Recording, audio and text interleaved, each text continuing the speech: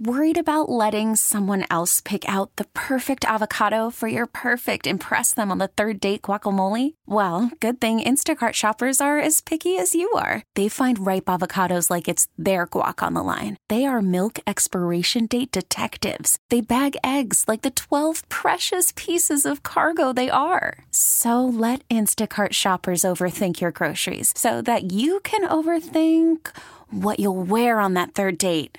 Download the Instacart app to get free delivery on your first 3 orders while supplies last. Minimum $10 per order. Additional terms apply. We get it. Attention spans just aren't what they used to be. Heads in social media and eyes on Netflix. But what do people do with their ears? Well, for one, they're listening to audio. Americans spend 4.4 hours with audio every day. Oh, and you want the proof? Well, you just sat through this ad that's now approaching 30 seconds. What could you say to a potential customer in 30 seconds? Let Odyssey put together a media plan tailor-made for your unique marketing needs. Advertise with Odyssey. Visit ads.odyssey.com.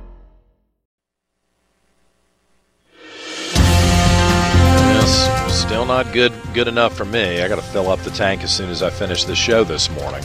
You know, it's one of those things. I'm driving at 5 o'clock in the morning, 4:30 in the morning to get here to Hopewell.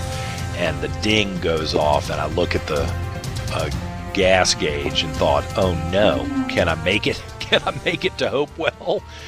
And will I make it home? So at some point I got to go drop, another $60 to try to fill up the gas. Listen, happy Friday to you. It's the 20th day of October 2023. I'm John Reed, and I'm live this morning from the Beacon Theater in Hopewell, where this weekend they'll have the Old Dominion Barn Dance, which is a real throwback to the old WRVA days when this radio station hosted what was the Virginia equivalent of the Grand Ole Opry, and they still do the show here at the Beacon Theater. And then we're dragging them into the political era on Wednesday, November 1st for Politics and Pints, when Jeff Katz and I will join Ambassador Howard Gutman and former Virginia Governor Doug Wilder on stage for kind of a raucous night of political debate. Drink a couple of beers here at the Beacon Theater.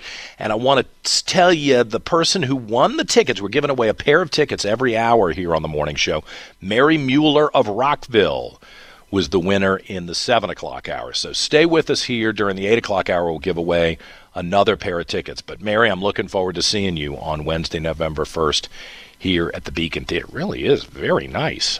I've never been in this place before. I got to tell you, I'm pretty impressed. Now, up in D.C., you've heard the ABC News correspondent. Boy, that guy drives me crazy every time he's on here, as he keeps using the word dysfunction. That the House of Representatives, the Congress, is dysfunctional. I don't know that that's accurate. The Congress is functioning as the rules allow, and there is a big debate within the Republican caucus as to who the new speaker is going to be. Now, Bob Good, the congressman who represents a large swath of Central Virginia, it's a pretty Republican district. He was one of the 8 Republicans who did vote to, what's the right word, depose, get rid of Kevin McCarthy as the speaker. Congressman Good is with us this morning. I appreciate you coming on, Congressman. Can you give me an update on where you think things stand here on this Friday morning? Well, great to be with you again, John. Thanks for having me. I'm looking on the TV screen in my office right now, and Jim Jordan is conducting a press conference explaining his commitment to continue to pursue the will of the conference and running for speaker, the overwhelming will of the majority of Republican voters across the country who want Jim Jordan as speaker. And we're going to vote a little bit later this morning. I hope we will elect Jim Jordan as speaker. 200 or so Republicans support him. About 20 have not yet given him their support on the floor. I have not heard their case yet. Maybe you have. I haven't heard them explain their reasons why they're not supporting Jim Jordan. I know that they're hearing from their constituents that they want us to go ahead and elect a speaker, and Jim Jordan's the only candidate. I know they're hearing overwhelmingly from their constituents that they support Jim Jordan. They want their representative to vote for Jim Jordan. So my hope is he will do that today. I think be elected today. I think he represents the transformational change we need in Congress, which has, a 20% approval rating. It's even lower than Biden's. Think about that. And it's not because of the last 2 weeks, because we haven't had a Republican speaker. Mm-hmm. It's because of 60 years of failure, 60 years of failing the American people, both sides of the aisle, if you will. Democrats with the terrible harm they've done with their policies, Republicans, frankly, just not standing strong and fighting and using every tool at our disposal to reverse the radical effects of the radical agenda and the harmful effects of those like Biden, Pelosi, and Schumer. When you're endorsing Jim Jordan, and I don't know these guys personally, I've met them, but I don't know them. You know them. What gives you confidence in Jim Jordan that you didn't have after watching the first 9 months of Speaker McCarthy? What's the difference between these two guys? Yeah, great question. For one, Jim Jordan is not owned by the special interests, the lobbyists, the donor class, the K Street, Wall Street folks. And that's why the swamp is fighting so hard against him. There's this undercurrent against him because he was not selected by them. He is not beholden to them. He is a grassroots conservative. He's the people's speaker. Very different than Kevin McCarthy, who was in leadership for 12 years, minority whip, majority leader, and was, the biggest fundraiser in the party. Steve Scalise right behind him. All three of them came in together. Steve Scalise as the majority leader in leadership right alongside Kevin McCarthy all of that time. The conference frankly didn't want to vote in the next in line. Steve Scalise's candidacy was not derailed by the 8 or the 20 or even the Freedom Caucus.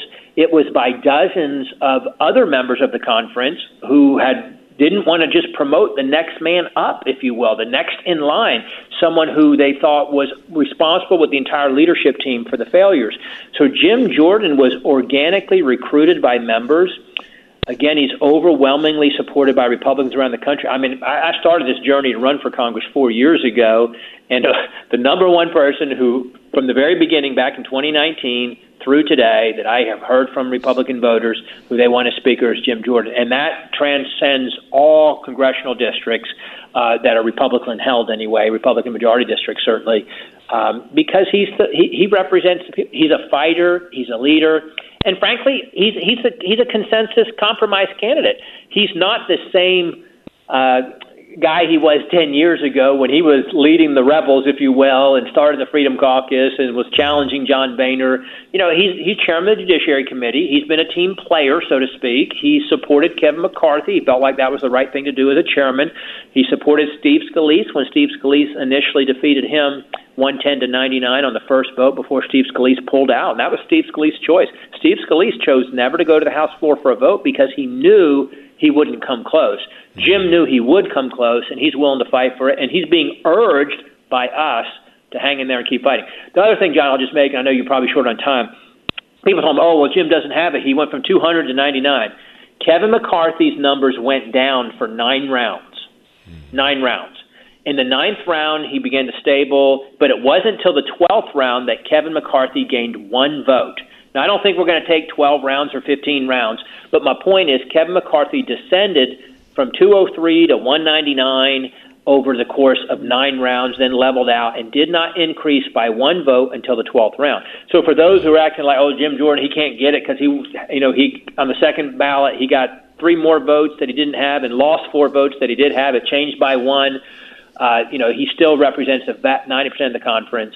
And again, back in January, our case was we're voting against the status quo, we're voting against the establishment, we're voting against the failures of the past. We can't continue those. Those are destroying the country. The Republican Party has been failing us, and the leadership is responsible for that. And the base was with us and didn't want Kevin McCarthy. Today, it's very different. These guys are not making the case against Jim Jordan, and the base is not with them. The base wants Jim Jordan. Now, I've got a bunch of people who write me, either loving what I'm saying or complaining every day. I can count on them. I'm in that same boat.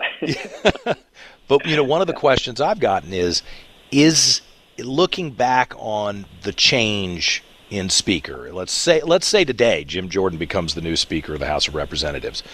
Right. Do you think it was a strategic mistake to drag everybody through this for these 2 weeks? I mean, it's bad PR, but maybe people forget about it. How do you evaluate that judgment looking back right now? Clearly, when you do what we did a couple of weeks ago, there's calculated risk there. There's uncertainty. There's doubt. You can't be crystal clear on what the exact outcome is going to be. But we felt like with a $2.2 trillion deficit, $33 trillion national debt, we haven't fought to secure the border. We haven't fought to fight against the weaponization of the government against its citizens. We have made no difference as a Republican majority. And I just challenge you to point, we've made no difference. The debt ceiling increase was the same thing Democrats would have done. The continuing resolution is the same thing Democrats would have done. And nothing else have we gotten through the Senate but those two bills. So we have made no difference.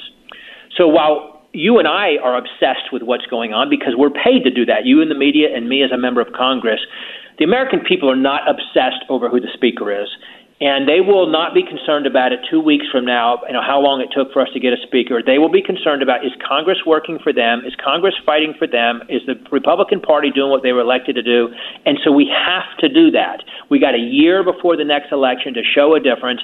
And what Jim Jordan will do, I think he'll make a policy difference. I'm not going to say it's going to be transformational on the policies where the previous speaker has left him in a tough spot with the funding of the government. However, Jim Jordan just disrupts Congress. He disrupts the status quo.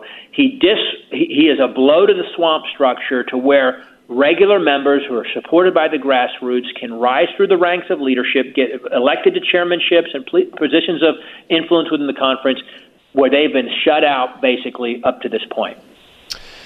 What do you do with this $100 billion proposal from Joe Biden? Speaking of disrupting the cash flow here, since we're already in such terrible debt, is there a way for Republicans to cut that down? Is that appropriate in this circumstance? My hope would be that when we get a Republican speaker that we wouldn't bring it to the floor for a vote. We shouldn't be conflating Israel with Ukraine, with other undefined humanitarian relief. We shouldn't be spending $100 billion and only, $10 billion of it is directed towards Israel. I think there's widespread support for Israel. Frankly, the Israel spending ought to be offset, John. We ought not to be borrowing to do it. We ought to be offsetting it and cutting $10 billion from somewhere with a $200 billion deficit to support I like the Israel. way you think, but good luck, right? Yeah, well, that's true based on our past history, but hopefully at least we wouldn't bring this $100 billion bill to the floor and utilize, frankly, politicize what's going on in Israel as an excuse to get $90 billion that can't pass on its own, apparently, and they want to stick it with the Israel funding. All right. Congressman Bob Good, we'll be watching today to see if we have a new speaker. Does Jim Jordan ascend to that role, or do we carry this into next week? I really appreciate the chance to talk. Thank you, John. Great to be with you. Thank you very much. All right, that's interesting, right? He's sitting right there on Capitol Hill getting ready to go into the House chambers, so that's interesting to talk to him. It's 8:17 on this Friday morning. We're going to come back. We'll check on the weather. We'll get ready to give away another pair of tickets to Politics and Pints here at the Beacon Theater, live from Hopewell this morning. Stay with us on News Radio WRVA. We get it. Attention spans just aren't what they used to be. Heads in social media and eyes on Netflix. But what do people do with their ears? Well, for one, they're listening to audio. Americans spend 4.4 hours with audio every day. Oh, and you want the proof? Well, you just sat through this ad that's now approaching 30 seconds. What could you say to a potential customer in 30 seconds? Let Odyssey put together a media plan tailor-made for your unique marketing needs. Advertise with Odyssey. Visit ads.odyssey.com.